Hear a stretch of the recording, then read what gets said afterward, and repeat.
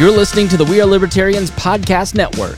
Find all of our shows at wearelibertarians.com. You're listening to the We Are Libertarians Network. Learn more at wearelibertarians.com.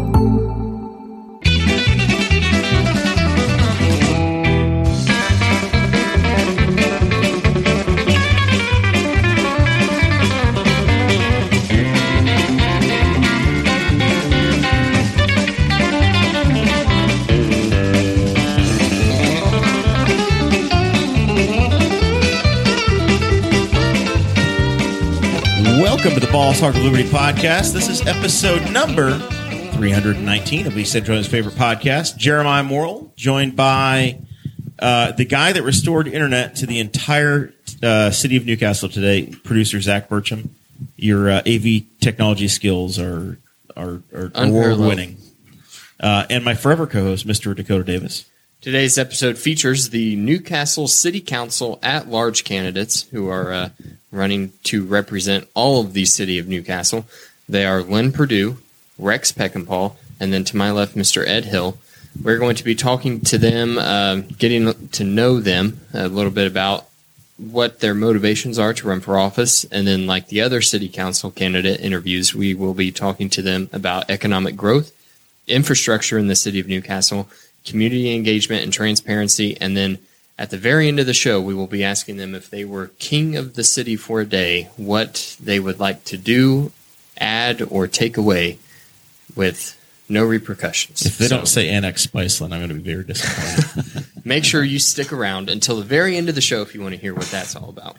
This show is about our lives in rural Indiana. We're here to push your boundaries and make you think as individuals. Sometimes to provoke you, other times to make you laugh, but hopefully you'll always learn something new. We just did ourselves, 10, 15 minutes on bugs and fire in the Patreon. And that's all that you will know about it unless you sign up at patreon.com/BossHogOfLiberty. That is where you can go to support the show financially every month. That's how we pay for the bills in the studio.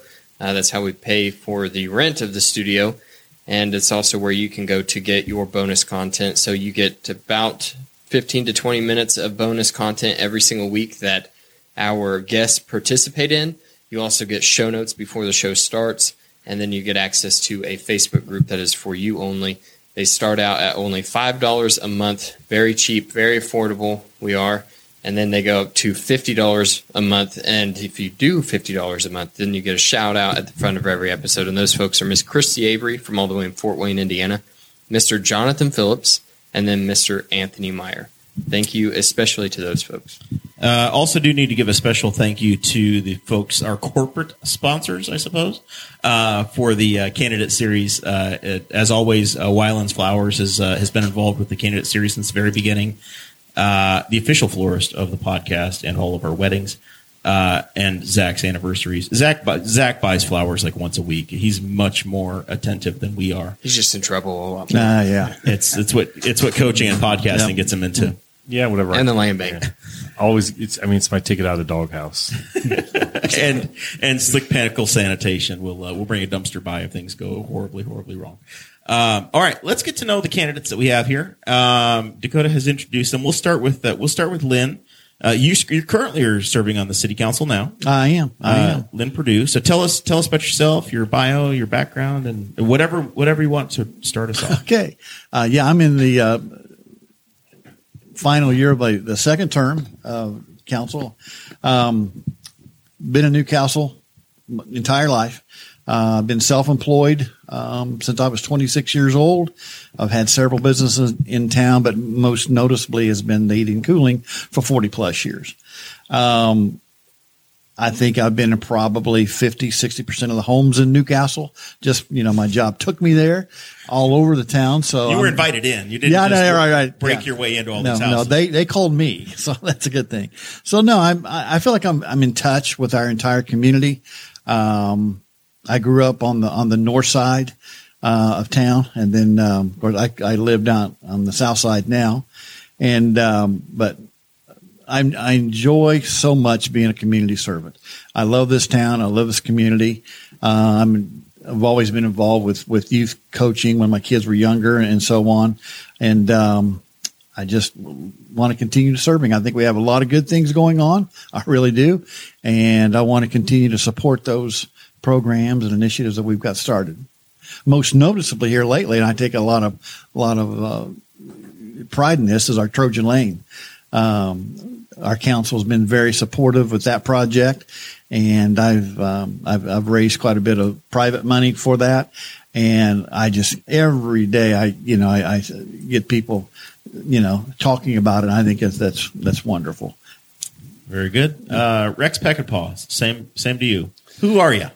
Well, I was born and raised in Newcastle. Actually, at one point in my life, I lived not far from the great Jeremiah out there on Messick Road. But like I say, I graduated from Newcastle. I went to Perdew, and I came back here, and I was very surprised that they hired me to teach and coach here because I thought, well, they know me. They won't want me here. But anyway, they hired me, and I taught and I coached here for over 40 years, was pretty successful. And, all my life I've had some involvement in politics. My dad was a county councilman back, in the 70s. And my parents instilled in me the patriotism and the desire to serve your community. My mom and my dad were both pretty good Democrats. My mom was actually more diehard than my dad. My dad, he had served in World War II, but he felt everybody, no matter who they were, ought to vote. And I still remember one day when my dad said, I've got to go over and pick up Mrs. So-and-so. She needs to go vote. Mom said, you don't want to go over and get her. She won't vote for you. She's a Republican. And my dad said, I know she won't vote for him, but she still deserves to vote. And that's kind of what was instilled in me, that we need to be about people and about, that type of thing. But I decided a few years before I retired that I wanted to get involved and run. And I had thought about running for city council at large, but at the time, Dickie Hahn and Vaughn Reed were our at-large counselors, and I felt like they both did a pretty good job. And so I didn't run that particular time. And then the next time, Dickie decided he was going to retire from that job. That time was working in Kokomo more. And so I ran and was elected for the first time. It's a great joy when I go up to somebody's house. About 50% of the time, if I go up to somebody's house and they answer the door, they're going to say, Mr. Peckinpaugh. And they're going to be it's amazing. Most of them are happy to see me because I taught them in school. If I can add one quick thing about Rex being our wrestling coach. When I would visit someone and talk to them about their heating and cooling needs, a lot of times when they moved to town, I would ask them, what brought you to Newcastle? And this one family, and I was taken aback, but he says, you're a wrestling coach? I said, really? He said, no, we wanted our son to wrestle for Rex Peckinpaugh. So, Rex, kudos to you, buddy. I mean, you've been growing our community for a long time. Well, I think all three of us have grown up here, did a lot here. And, it's like you said, it's an honor. We love the place. It's an honor. We love the place. And, we're blessed to be here, too. Yes, we are. Very good. All right, Ed. Good luck. My background is in engineering. I've been a public servant since I was graduated high school, actually. Started over at Muncie, come here in 2000. Just tried to help the city with those things, design work and surveying and those things. I belong to a lot of community groups. I belong to Main Street and Land Bank with Zach over here and Hope Initiative. And I just kind of want to take that and take it to the next level, more or less, just in the council. What kind of engineering you into? Civil engineering. Civil engineering? Yeah. Did a lot of sewer work over at Muncie. It was the Muncie Sanitary District, so we did all the design work for the sewer system over there. When I come here, when I first started here, I was used for that a lot more than I was in later years, but there were two storm sewers that I designed here. I actually, as a volunteer with Jeff Ray, we surveyed the phase 2 of the Wilbur Wright Trail, and I provided the plans for that. I drew the plans up and designed that. Oh, very cool. Have you been involved in a lot of the trail work? Just with Jeff. That was the the bigger part. In Riley or Main Street, Riley School. Yeah. You did a lot there. I did got the grants for Riley School and the Fitzgerald Trail. I didn't work on any design work with it, either one, but if somebody can find me a way to get all the way down to Woodbrook, I swear I'll hug you. And I don't care which party you're from.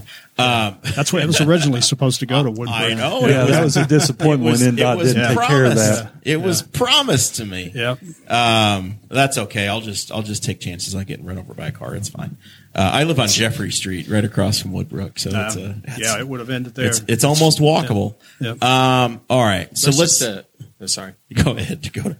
As I say, let's just keep going with Ed, and let's talk about economic growth and small business. And I just kind of want to get your guys' feel on the council's role in the economic growth of the city and what your personal opinion is on how you can attract new industries, support small businesses, and things of that nature. I think the council would have to provide the tools. I think groups like the EDC and Main Street, they're doing great stuff. They're bringing businesses in. We just have to provide the tools.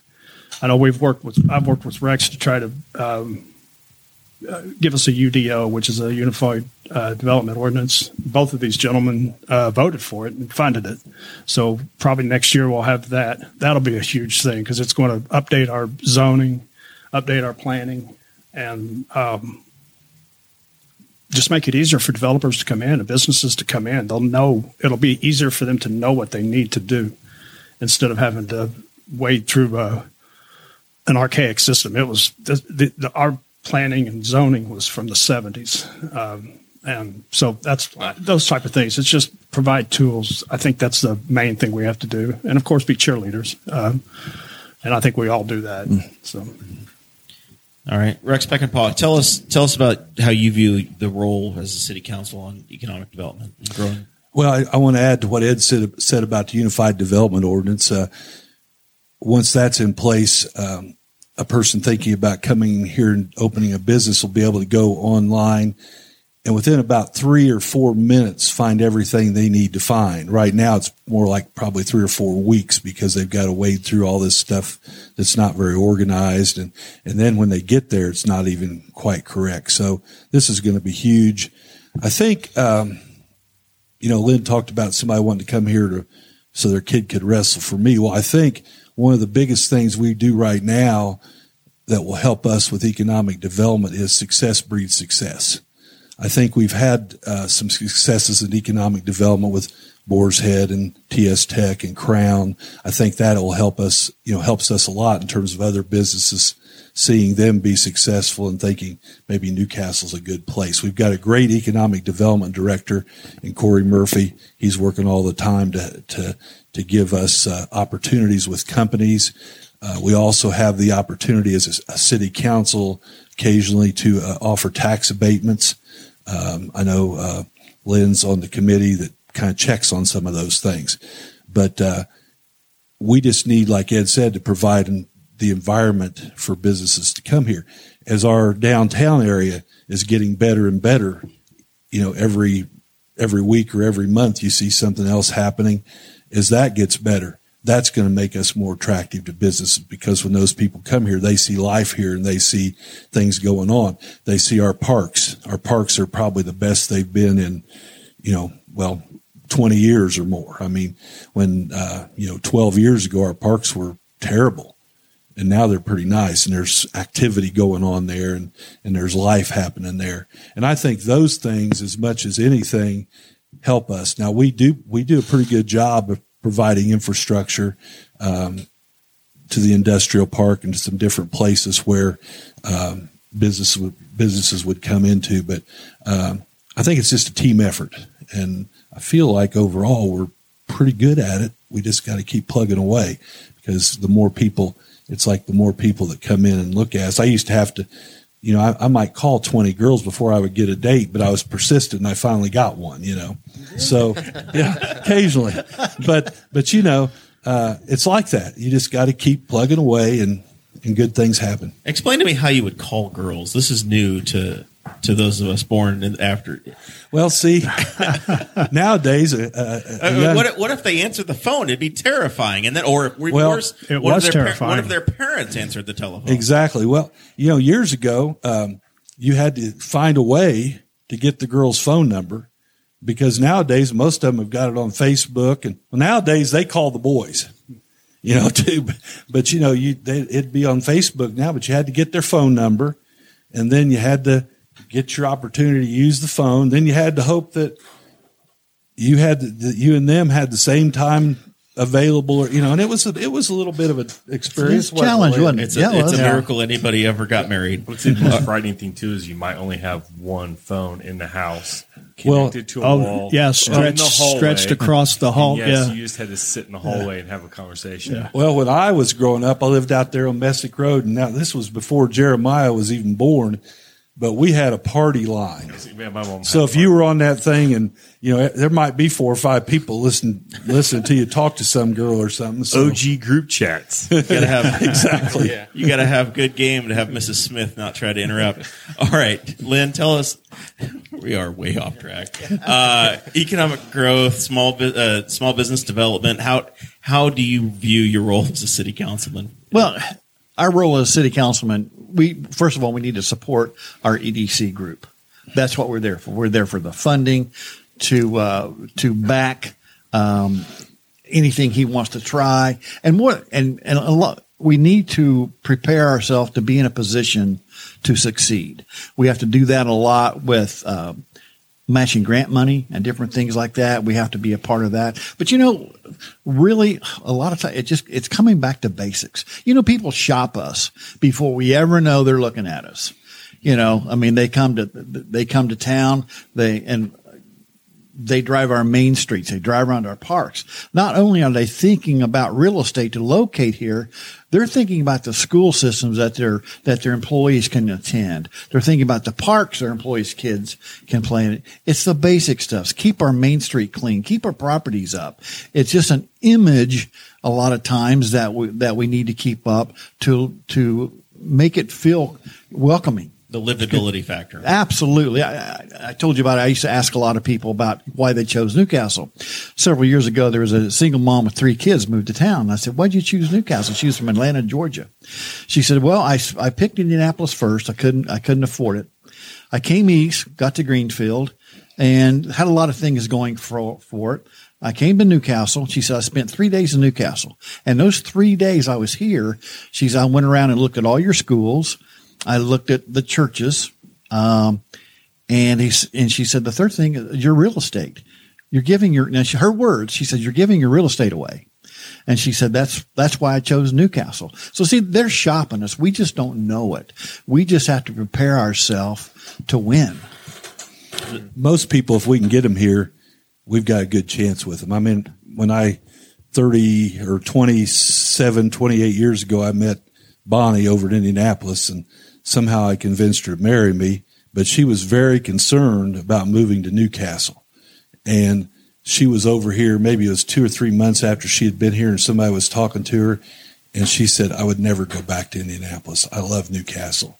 And it's not only about, and we've got a lot going for us. I mean, Lynn, Ed will agree, we've got great parks. Our roads, you drive here and you go over to Muncie our roads are good. People may complain, but our roads are good. Well, they start good, but then those water lines pop, and man, we have to patch them. We've got issues, but if we can get them here, we've got a good chance to sell them because we have a good product. So then, Rex, let's start with you. You were talking a little bit about infrastructure, and that's our next topic here. There are plans to improve the city's infrastructure. How do you view the city council's role in infrastructure and the development of infrastructure? And then also, you talked a little bit about, or Lynn talked more about Main Street and keeping it nice. How do we keep improving our main streets, but also keep the character of the town as we do that? Well, in terms of infrastructure, one of the big things I have pushed since I've been on council is sidewalks and, of course, trails. Ed and I and Mike Broyles and some other people are on the bike ped committee, and we basically, a lot of times people get on us because we'll spend money on studies, And we found out most every study you can do, for some reason, costs $50,000. But anyway, we did a bike ped plan. People were all on us because we did a bike ped plan. Well, then we leveraged that, and we got the money for the sidewalk out on Riley or on Main Street, and then we got the money for the Fitzgerald Trail. Probably $1.5 million total out of our $50,000 investment.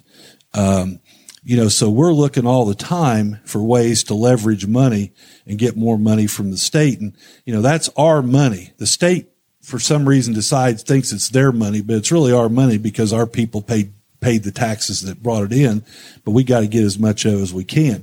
But we've, every year we dedicate $50,000 of riverboat money to, for sidewalks, for people that want to put a sidewalk in front of their house or maybe repair their sidewalk to be able to do that. All they've got to do is apply and use a recognized contractor.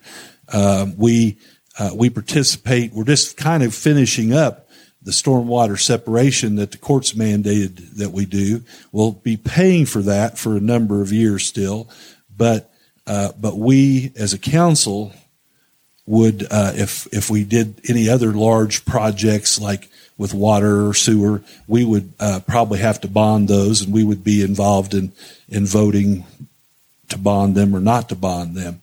So we spend a lot of time on that. We also, like this year, we took $500,000 of ARP money, added it to our what our Mayor York had set aside in the budget. The American Rescue Plan funds. Yeah. And so anyway, we were able to pave more streets this year than ever before because the council was able to participate. We have been, and Lynn's a part of this, but we have been very diligent in trying to spend our money that we have from American Rescue Plan and Riverboat in a positive way to get as much bang for our buck as possible.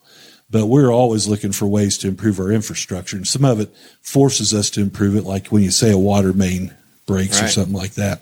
And Ed, you as a civil engineer, I'm interested to hear your not an engineer, just a technician.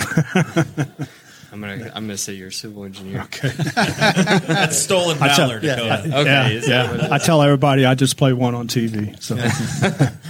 So, give us your thoughts on the city council and how you can impact infrastructure and development in the city.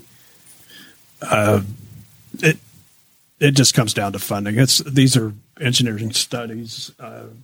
I would assume that the council has just presented this stuff. I started working on the long-term control plan back when I hired in 2000 from Muncie when I come here, and that was one of the first things we started working on was that stormwater come in 2004. So that's another big thing that's they have to do. Council, they just have to be supportive. I mean, it's these are things that have to be done. Like Rex said, these are mandated. The one thing that the mayor did was he accelerated it. He got a bond and accelerated the long-term control plan, which saves us money in the long run because we're not spending out over 20. I don't know the numbers. It seemed like it was 20 or 25 years out, and he dropped it down to kind of concentrated it into a 15-year period, and I thought that was smart. It gets it done. It gets it out of the way. The only fear is that they say, well, you guys did such a great job. Now, let's instead of 75% reduction, let's take this up to 90%. And then we have to do it all over again with the study and all that. That's a fear. So, Ed, you talk about the infrastructure side, and one of the things that we've talked about with the other races that have come through was talking about the State Road 3 corridor and the rehab. Does the city council, do you view any role or interfacing with the state in that project and giving input based on, hey, if you're elected, you're going to represent the city going into it? Not really. I mean, it's. I know the mayor's been out there on it. Again, when I was working for the mayor, working uptown, I can remember a lot of stuff. I mean, talking about the bike ped committee, one of the things that they talked about was the original plan was to put a 10-foot trail next to the highway down there, all the way out to Walmart. And at first I was a little disappointed it was going to be a sidewalk, but then I find out it's on both sides, and that's like, wow, this is a great deal. It's neat and bad, but we pushed that back then, and but that was that was from the administration side of it. And I'm not sure, other than just voicing an opinion. And can I add something? Sure. It's quite right on most of that. A lot of the infrastructure, the initiation for infrastructure comes from the mayor and the director of public works and our engineering firms, because I don't know, every once in a while I do admit that there are smarter people than me, and I'm not adverse at that. And I listen to those people. As far as State Road 3, I see the whole plan there. In my mind, there's some drawbacks to it. But when it started back, it was actually supposed to be done about 2 years ago. I think NDOT didn't really have the money. But one of the things the city council wanted was sidewalks, because we see people all the time walking in the road. And so the mayor, Dave Barker, I got to give them a lot of credit, because they went to bat for the city, and now we're going to have sidewalks. And so, let me add real quick. I'm done with that comment. Anyway. No, I just wanted to say that when you talked about the folks down there walking, the mayor first asked for crosswalks, and they said, "Well, you can't have crosswalks unless you have a sidewalk." Didn't give us sidewalks, So it was chicken and egg thing, but that's where it's all come from. But and a lot of it too, technology has moved us to a point where. I remember when they did Broad Street, and we had to redo all the 88 sidewalks on the intersections. Some of those intersections need a GPS app to get through them. Now come to find it, you could get lost. Absolutely. Ramps, yeah. Well, come to find out, though, the young engineer that did that never stepped foot in town. Everything was done with aerial, pictures and so on. So, sometimes it just takes boots on the ground to find out what the issues are, and I'm sure, like on Road 3, again, I bet when some of those pictures were taken, Culver's and the BMV weren't even there. So now we got a real issue with that. But back on infrastructure, touch a little bit about, our infrastructure is old, and Ed hit it on the point. It comes down to funding. It's a very expensive undertaking. But just like our water, we break a lot of water lines. Yeah, we do. It's massive when they do 3, and it's ridiculous. And I was talking to Greg Phipps when he said, "Lynn, every time we break one of these, it's $25,000 every time we have a water break." Yep. Now that just, try and hold his budget intact. He never knows from one day to the other. And he's you're going to tell him not to fix it? No, he's kind of if something breaks, it's not a negotiation, right? And another thing people don't realize sometimes too is how far we have to push water in old water lines. I've owned a lot of properties in town, and I had one down on 11th Street. I could not keep fittings on a hot water heater, so I called down the plant. I says, "You guys check the water pressure up here on my meter." So they come up, and you know what the water pressure was on that? 86 pounds water pressure. Greg says, "Lynn," he says, "there's places we've got 100 pounds of water pressure." Well, I'm sorry. Old water lines, and they have to have it that high to push it to the east side, right. But our old water lines, it doesn't take much movement in that soil, and they're going to give. So it's a big problem. So to me, I hear, okay, we need more revenue, need more revenue, and it's this chicken and egg thing again. I looked up Stats Indiana says that Henry County, not just even the city of Newcastle, but Henry County had 32 permits for single family homes in the community in the county. I'm sure many of those are in the city of Newcastle. But until you start to grow the tax base and have more people come in, you're not going to get more tax revenue, right? Correct. But you also have to have the water and the sewer infrastructure to say, hey, let's add 500 homes on the north side of town or the south side of town. Well, I know the mayor is working hard out on the north side to get a developer to work with some land we've got out there that would bring in several homes that would be in that. The homes out in Northfield Park are maybe a little out of the reach of some people, but these homes would be more in the reach of a an average American couple, maybe. So. Yeah. Any other comments on infrastructure before we move on? We good? All right. I could see that the audience is building. Greg Phipps just tuned in. So if he doesn't like something. Okay, we're going to say something good about him now.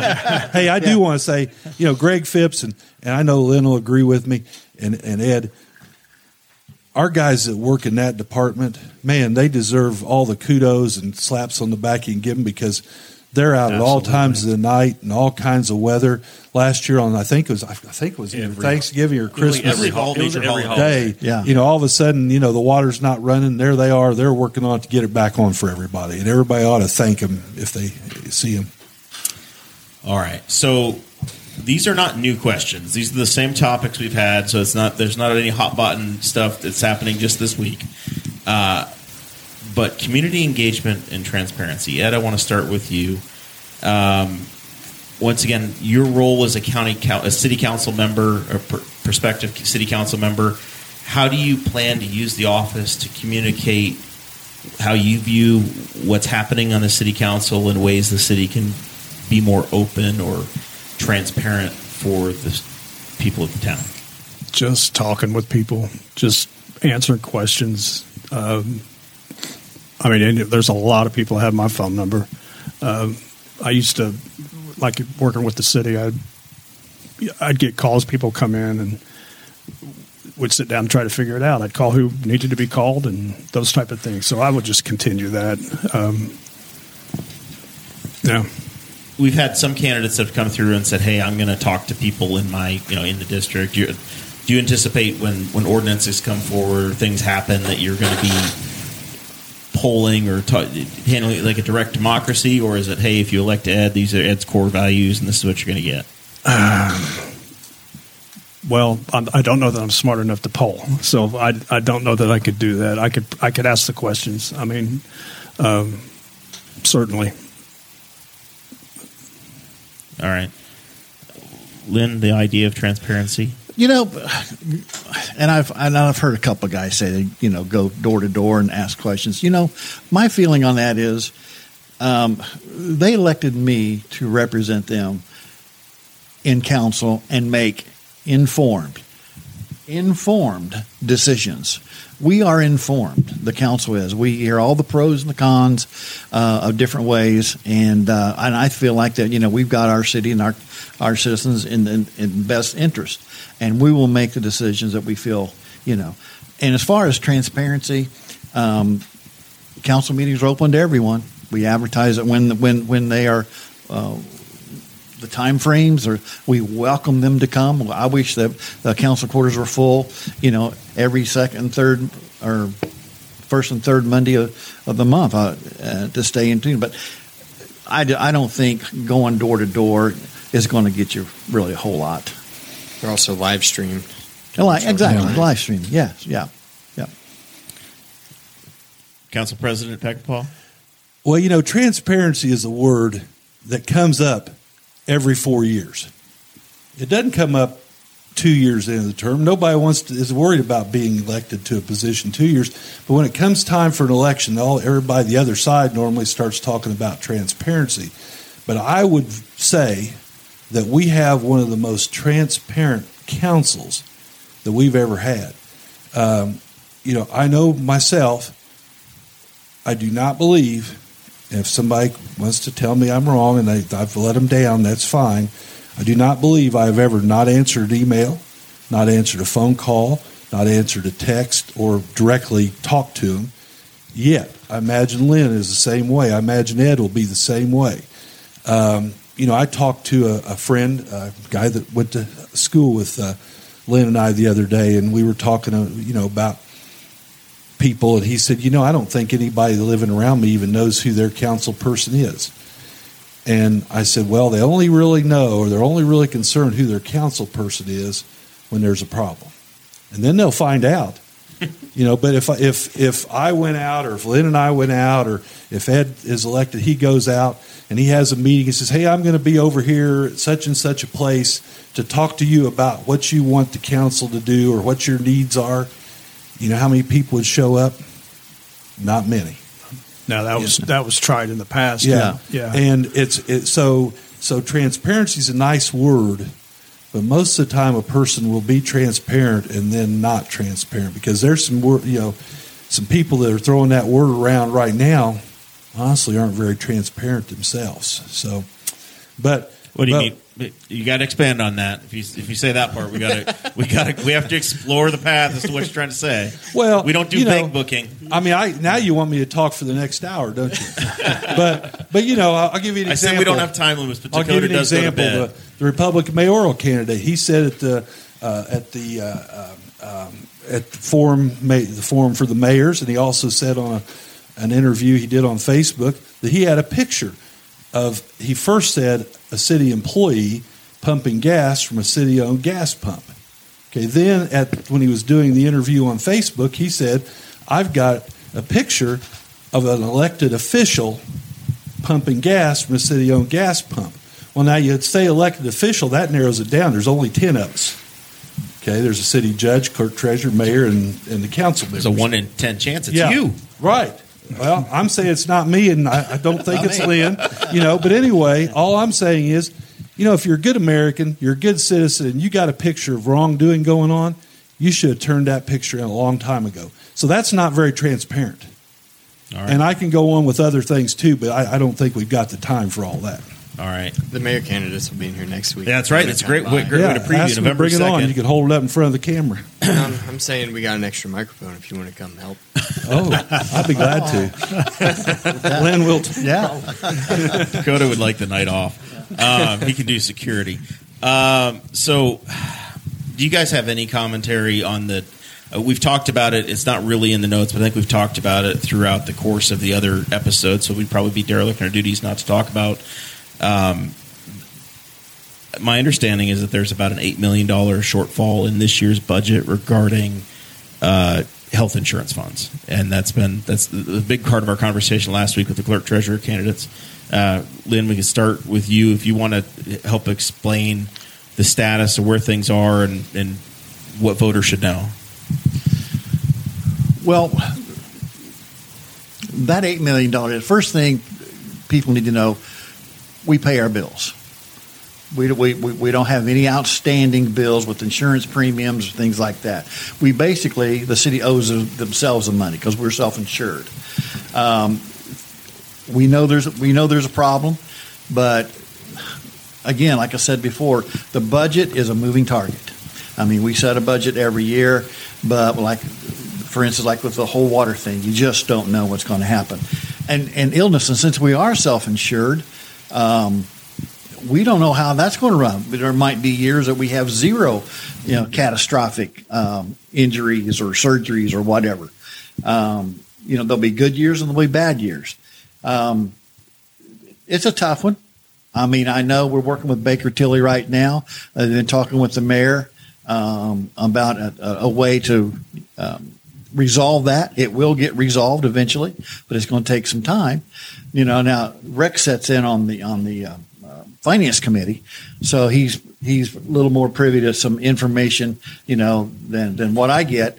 But I'm sure I feel confident that it's going to get resolved. All right, and for the others, any commentary on the budgeting process and the $8 million shortfall? Well, first on the budgeting process is screwed up. Now, not screwed up necessarily because of our clerk treasurer and our mayor, but screwed up just because of the way the state does it. Because the clerk treasurer by law, and the mayor by law are responsible for setting the budget. They set the budget and they have to send it in to the Indiana Department of Finance.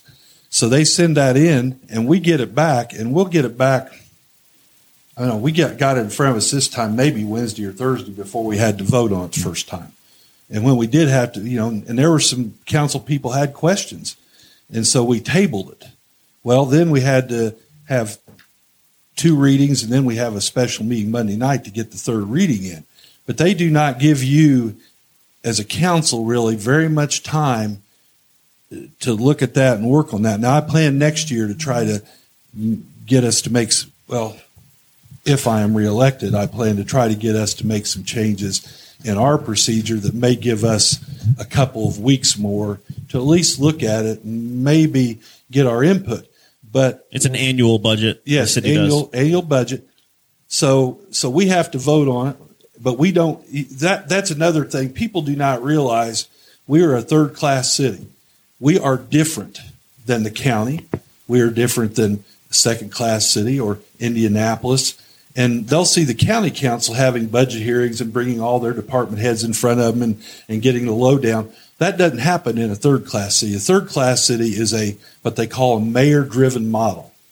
And so that's why, we do not have nearly the input on the budget that you guys say yes or no. Yeah, more or less yes or no. Now we do. You have control over we like want the some money in the riverboat budget funds for and Main things. Street, and we've been asking for 2 or 3 years, and we finally were able to get that money in the budget.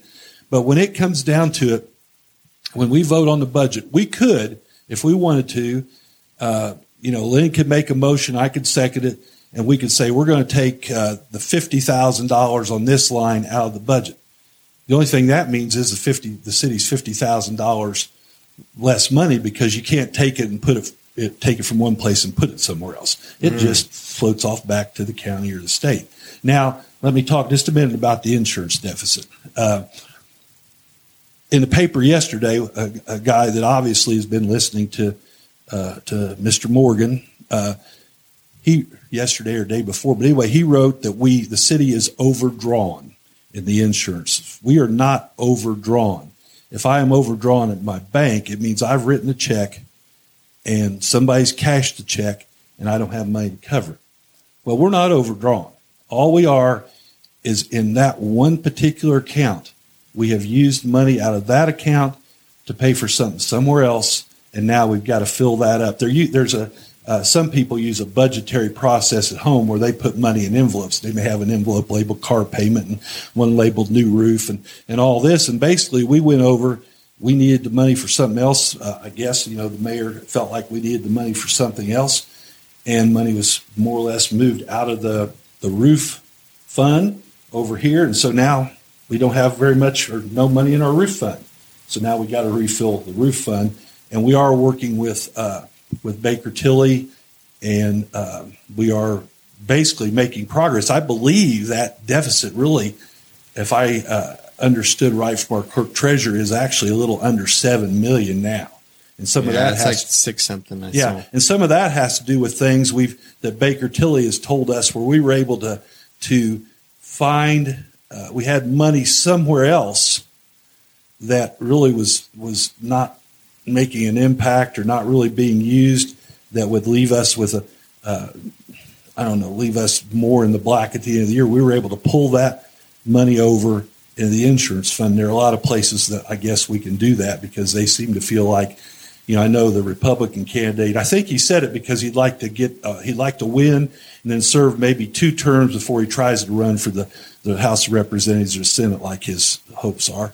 But anyway, he says it's going to take maybe 8 to 12 years. Well, I think it's going to take us 3 or 4 years if we. I know on last week's episode we had the clerk treasurer candidates on, and Ashley Huffman, she works in the clerk's office now, mentioned that in the next year's budget, the mayor had allocated $3 million more to go towards that, a little less than 7. So. Right, and we'll keep.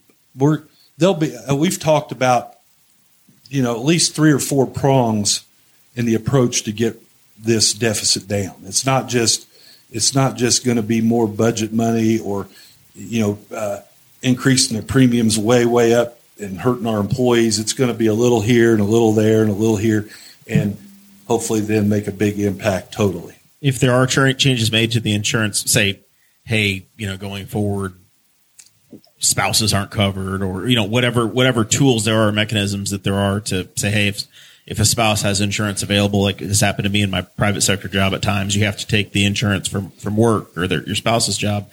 Is the council have input on that, or is that the executive? The executive mainly decides that in negotiations with the unions. So some of that is locked in. Now, we would have some. I mean, we can express our opinion, and sometimes our opinion is valued.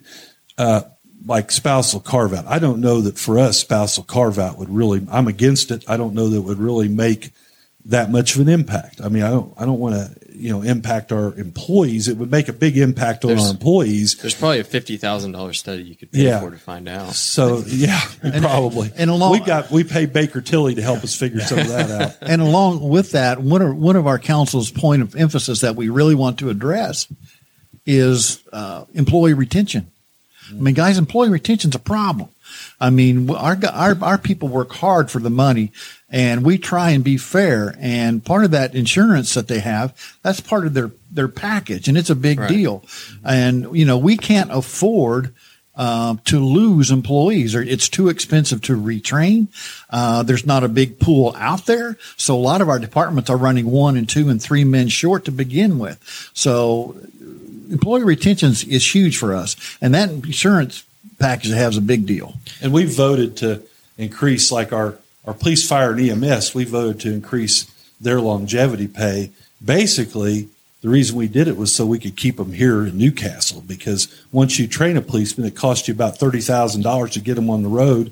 And then now they're fair game to anybody else that wants one, because they've been to the academy and they can do lateral transfers. So we got to work hard to keep employees. Ed Hill, we've been talking a lot on the other side of the room and haven't heard from you. Commentary on the budget side? That's something I'm going to have to learn a lot more about.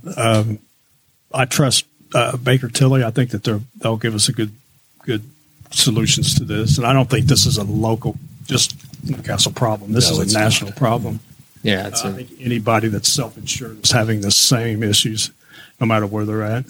But I think it will work. I'm encouraged that there's going to be $3 million put toward that next year.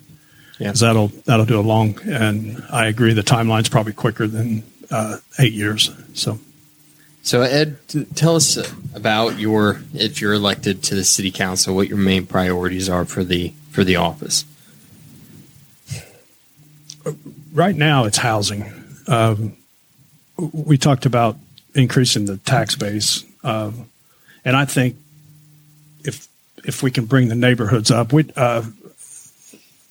a few years ago I actually ran 2 phases of it, but it was the blight elimination program, and the whole idea was to stabilize neighborhoods, take out the blight, so that the property values didn't drop too much.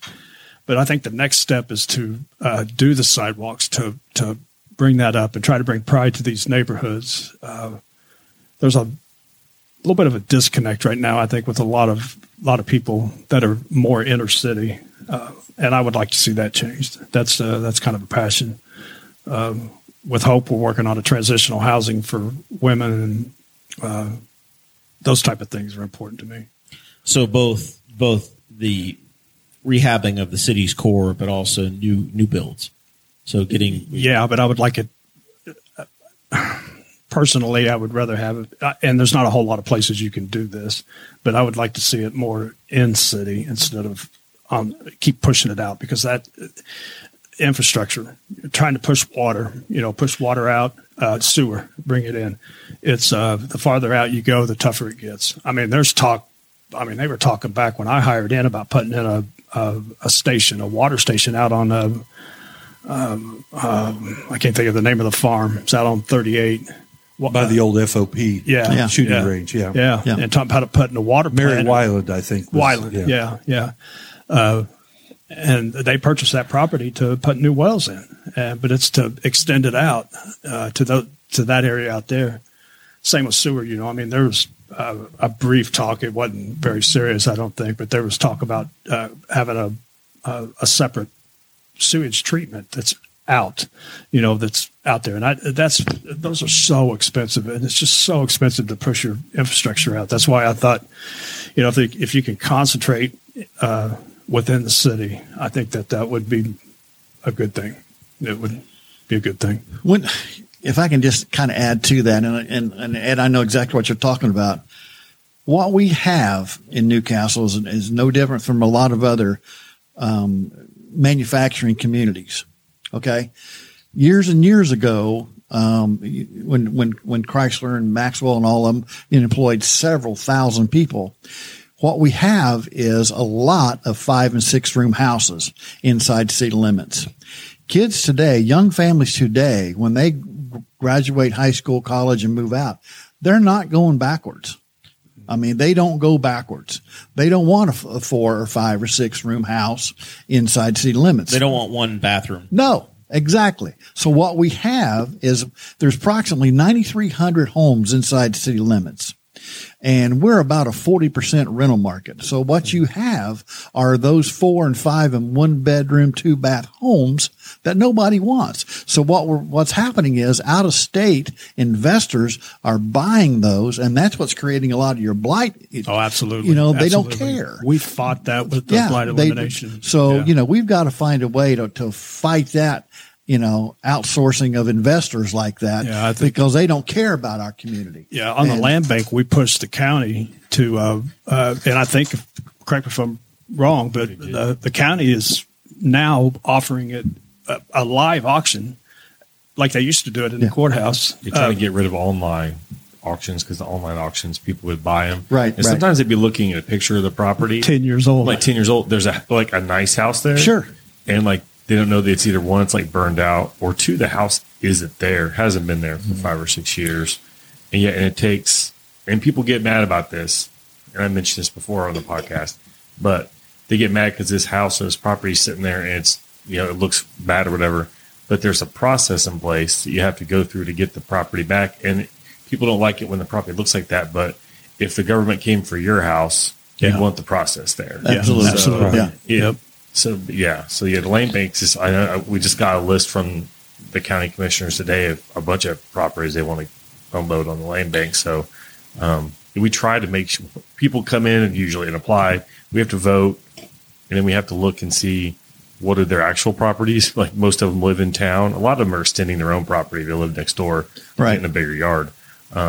We look and see how they treat the properties that they do have in town, and sort of trying to fight that out of town. Yeah, so you said 40% of the properties in town in the city limits are not owner occupied. Correct. The industrial area, they're between A and I and 14th. That's probably a 60%. Oh, I was looking at Beacon, and there's 1 or 2 people that own most of the city. I mean, it's unbelievable to know. You see the same name on property after property.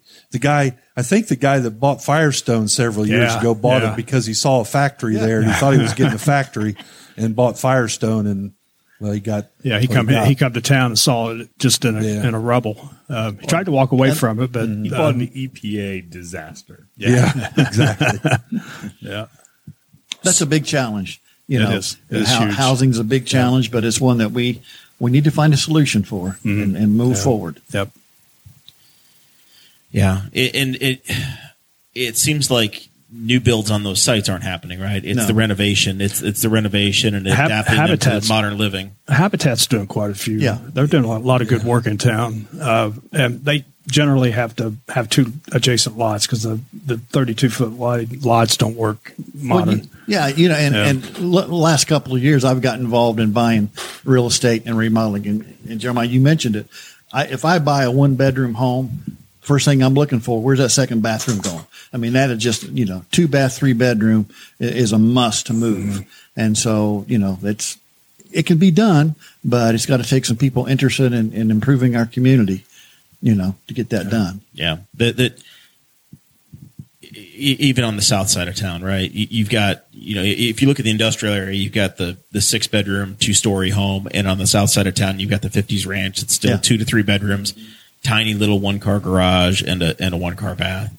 To find the 4-bedroom, 2.5 bathroom house is a unicorn in the community. There's just very few of them to work with. Rex talked about, the mayor's trying to get some, infrastructure out to the north. We have to do that because that issue of our little 5-room houses in town, it's not going away. We've got to bring families in to grow our community.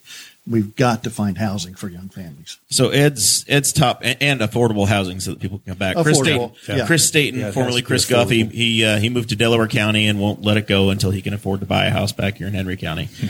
So we have to keep that banging that drum for him. So Ed talked about affordable housing or housing in the city's core. Biggest priority for you, Rex, going into the next 4 years if you get to stay on the city council? Well, I think number one priority is making sure we get our insurance under control. I mean, I think that's important for a lot of reasons. You know, the better we're able to control that, the better we're going to be able to compensate our employees. We'll free up some budgetary money for some other things once we get that under control. I also think we need to work hard on code enforcement. I shouldn't make it like we don't, because our building inspector does, but we need to keep working hard on that to try to get the housing we have to be in as good a condition as possible. I also think we need to keep banging away at sidewalks and make sure we keep, we've got it to the point where our streets are pretty good and we get potholes filled at a reasonable rate in the spring, and we've got to keep that up. I think a lot of it is maintaining infrastructure, and then we've got to keep the momentum going on the excitement that's building in the downtown area. I'm really excited about the $2 million. I mean, it was another study, but we caught some heck about it on the internet because we approved $50,000 for a Main Street, a study of Main Street. Well, that's when we approved that study, we put ourselves in the running for a $2 million grant that the lieutenant governor came over here to the castle the other day and said we won. So I'm interested to see what that does for us. But I think there's a lot of momentum going, and we've just got to keep it going.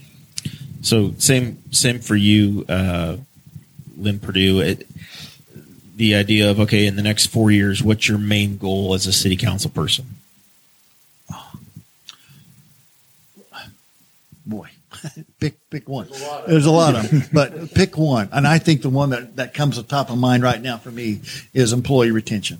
Our citizens deserve to feel safe, to feel like if they're in time of need for emergency services, they're going to be there, whether it be fire, first aid system. They need to feel confident that those services are going to be there and be there with qualified people. So there's been discussion, and I don't think it's come from the folks that are in this race, but I want to make sure that we discuss what people are talking about.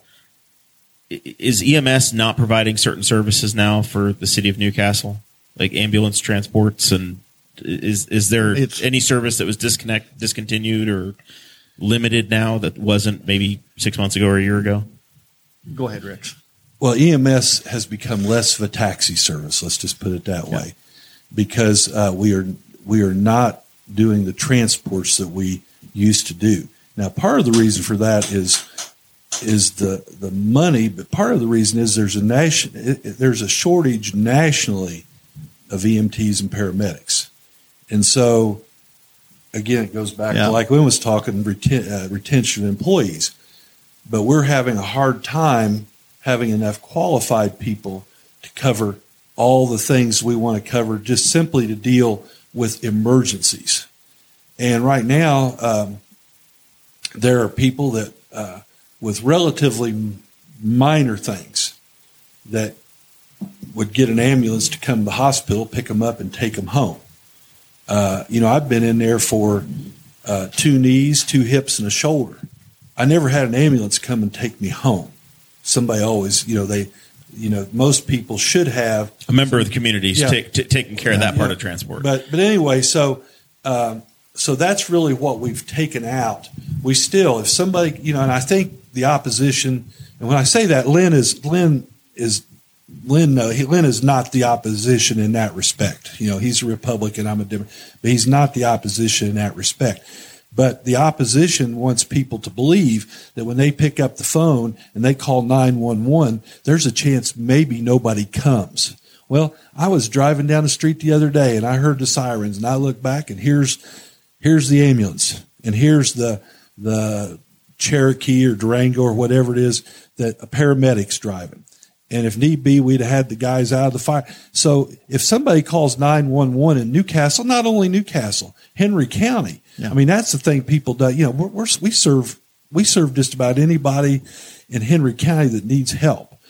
And we do it quite well. Our ambulances, when somebody gets in the back of our ambulance, they are really in a better place than they are when they get to the emergency room. Not because our emergency room isn't great, it is, but they are having direct one-on-one attention from a very trained individual, and the equipment we have in the back of those ambulances is second to none.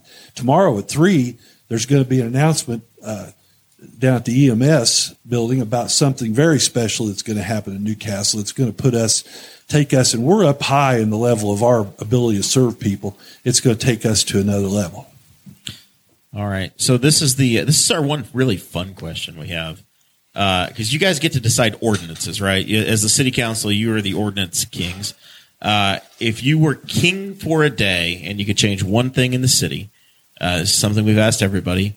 What would you do? What would you change about the city or the way we do things? And we can start with we'll start with Lynn and work our way back around the room.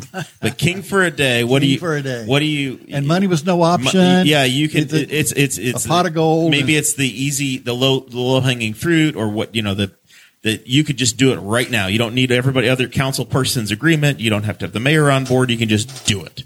What are we fixing? What are you doing? You know what? Just to check some things off. We have plenty of jobs. I'm not, our economic development is aggressive, solid. But for me, if I had the money, sidewalks and curbs. I'm a walker. I'm a heart patient, so I walk every day all over town.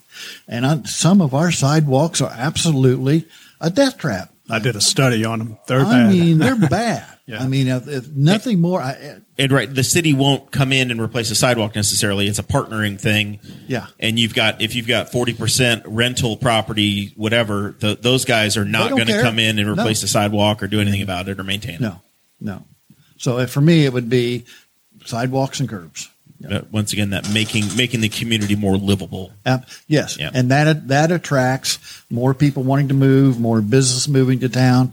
It's just it's a perception that, hey, we care. This is our community. We're buying into it. We care. All right, Councilman Peckinpaugh. Well, I first I want to say the only problem with this question is that once you answer this question, then you open up a whole new can of worms, because once it gets enforced, it's going to create greater hardship on somebody.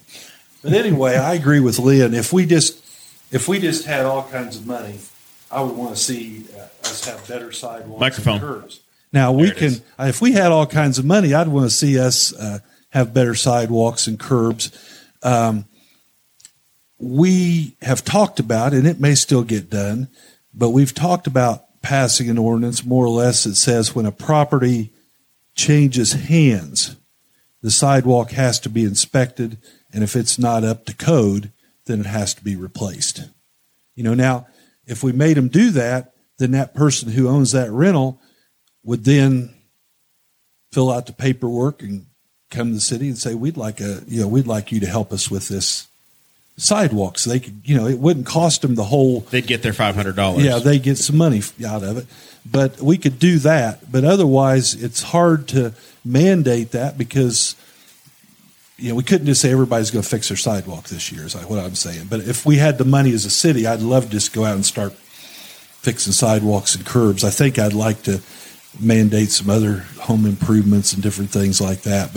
But that would probably be number one. All right. Ed Hill, king for the day. What are you fixing? I agree with the sidewalks and curbs. This is sidewalk night tonight. Yeah. Well, also just incentivize contractors or developers to take care of housing. If they have to tear down houses to build 3-bedroom houses, then we would, if we had the money, no object, we could incentivize that and make it worth their while to build that. 32 houses in Henry County last year. If we look next door in Hancock, I know it's Indianapolis, right? And it's growing out there, et cetera, et cetera, et cetera. We're going to check Stats Indiana, and I bet their number is more than 32. Let's set a goal for 60 next year. And let's come back next year at this time and see if we have more. Make it 64, and we can say it was 100% increase in housing. 2009, 901. I was going to say, I was going to say, is there a comma? Because that 901 single family, 1100 because they actually had 185 plus family, so they had 1100 new units, but it was probably 2,000 new residences built. Yeah. we had two more than one. We had 2 duplexes built last year, and then 32 single family. Dakota had to run, so he doesn't have his king for the day. But I will say that if I could fix one thing instantly, I'm going to 14th and Vine, and I'm fixing the riser that's missing. Every time I turn right onto Vine Street from 14th, coming up from 103, I hit a pothole. It's not a pothole; it's just a drain. City drain. The manhole. The manhole. Cover. There needs to be a riser. Now I believe And I don't know how we fix it. Risers came up with the last. the mayor talked about that last time. Well, That particular every one, time though. I hit one, I've got him on speed dial, either Barker or the mayor. What are we doing here? And their answer is, well, that's really the city's responsibility. Then I said, let's get the risers in because this is a problem.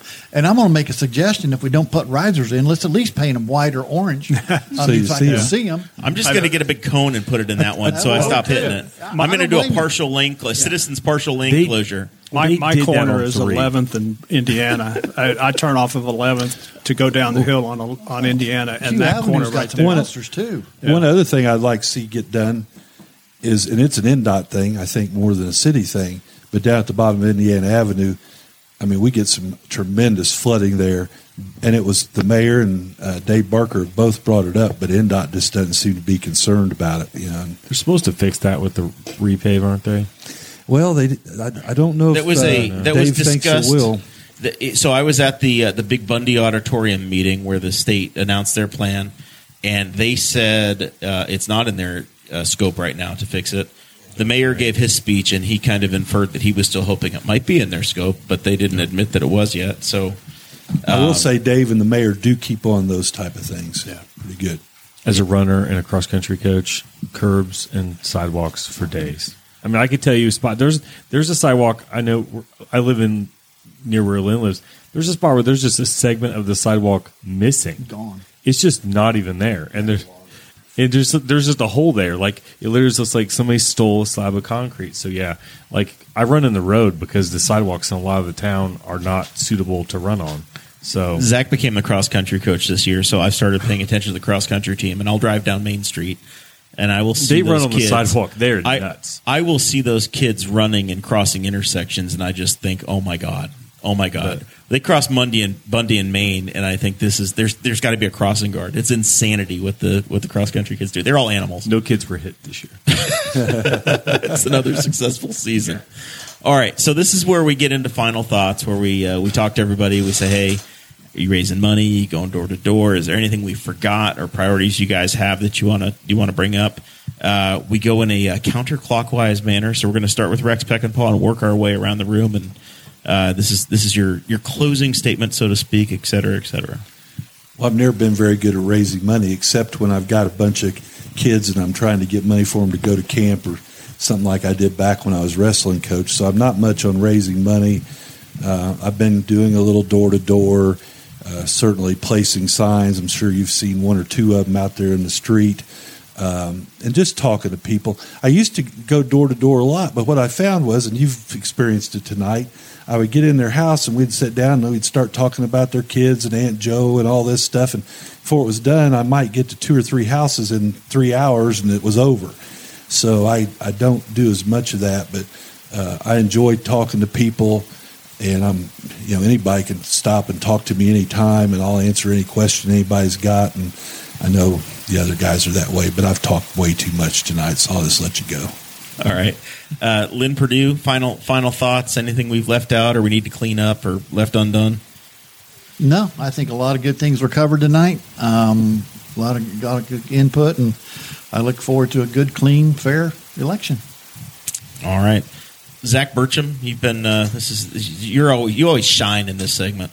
Oh man, I don't know. There's one thing. Well, I could rant again. I went on a rant last week. But one thing I will say, when you see stuff on Facebook and about it's about Baker Park. I went on a rant about last week about Baker Park because some of the opponents have been painting Baker Park as an unsafe place to be that they can't take their children to, and I spend a lot of time at Baker Park, and the only gang I've run into is the disc golf gang, because if people, the most, I think, predicted in terms of how busy it is. Like, I think people knew when the skate park was built, the skate park was going to be huge. the disc golf course at Baker, the Rock, is incredibly busy.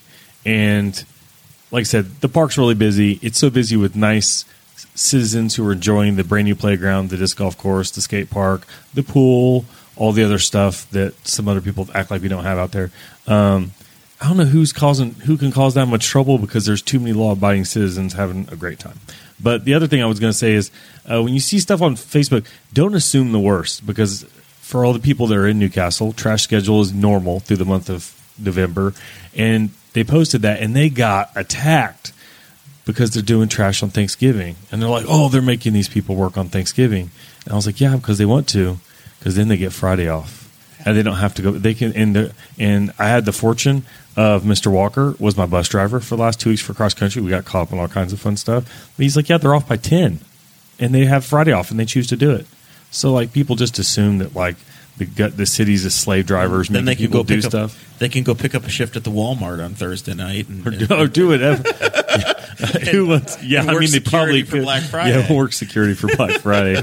but yeah, so just don't assume the worst. But yeah, still, by the way, Baker Park still pretty safe. Another week of not hearing about anything happening at Baker Park. So yeah, I did go on a rant about that last week, and somebody tried to call me out. So Mark Shawnor, try it again, buddy. But I haven't heard about any issues. I need some demonstrated proof of these gangs at Baker Park. Apparently, one situation I've been made aware of and I heard about was that there was somebody who brandished a firearm from out of town, and the local kids were like, ew, and called the cops. And the cops came and dealt with it, and it sounds like, oh, that's the way it works. Yeah. Like you can't control every single person. That's how you get weird rules, like you can't bring ash trees. Now we have no ash trees left, but we still got weird rules. You can't just freak out over every little thing that happens. So, Ed Hill, it's been our pleasure to get to know you. Thank you. This has been fun. It's been fun. Like you, I'm an engineering brain. I work in the road construction industry, so when they bash in dot, it triggers me, but I suffer through it. I've had to defend an engineer or two in my time. I'm also not an engineer, but I've done my fair share of drawing stuff. But I don't have I have a business degree. I do not have an engineering degree. Dakota said you were an engineer, and I said no, that's stolen valor. I don't want a PE stamp to save my life. So, is there anything we left out? Things, the priorities for you that we didn't get to, or things we've left undone? No, not really. I'm very proud of this town. I'm proud of where it's headed. I want to be a part of it. I am outside of government now, but I do a lot of things in the community, and I just want to see.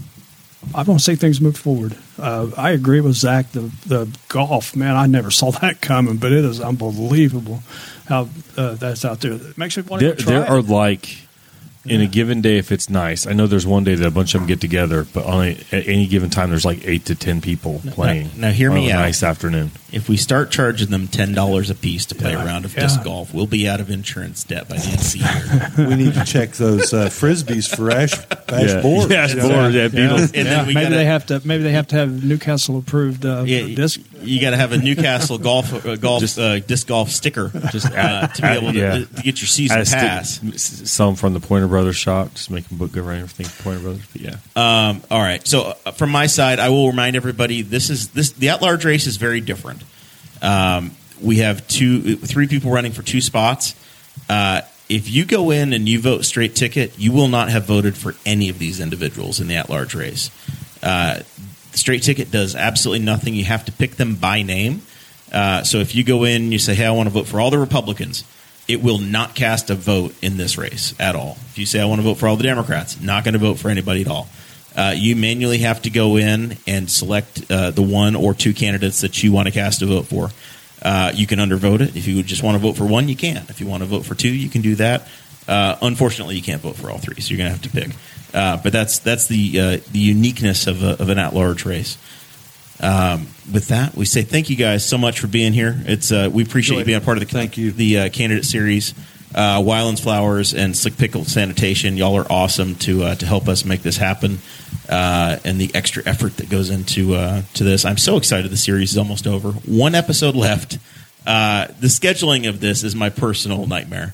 I'm so happy there have been a lot of events, but every other community organization said, hey, you know what we want to do? Thursday nights. And I went, oh my God. everybody's scheduling stuff on Thursdays. So getting everybody to move their schedules around and to get through the door.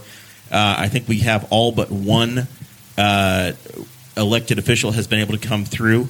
Next week, November 2nd, will be the final one of the series, and we are expecting both Mayor Greg York and Republican candidate, former county councilman Clay Morgan, to be here. That will wrap it up. We say thank you all so much, and we will catch you next Thursday night.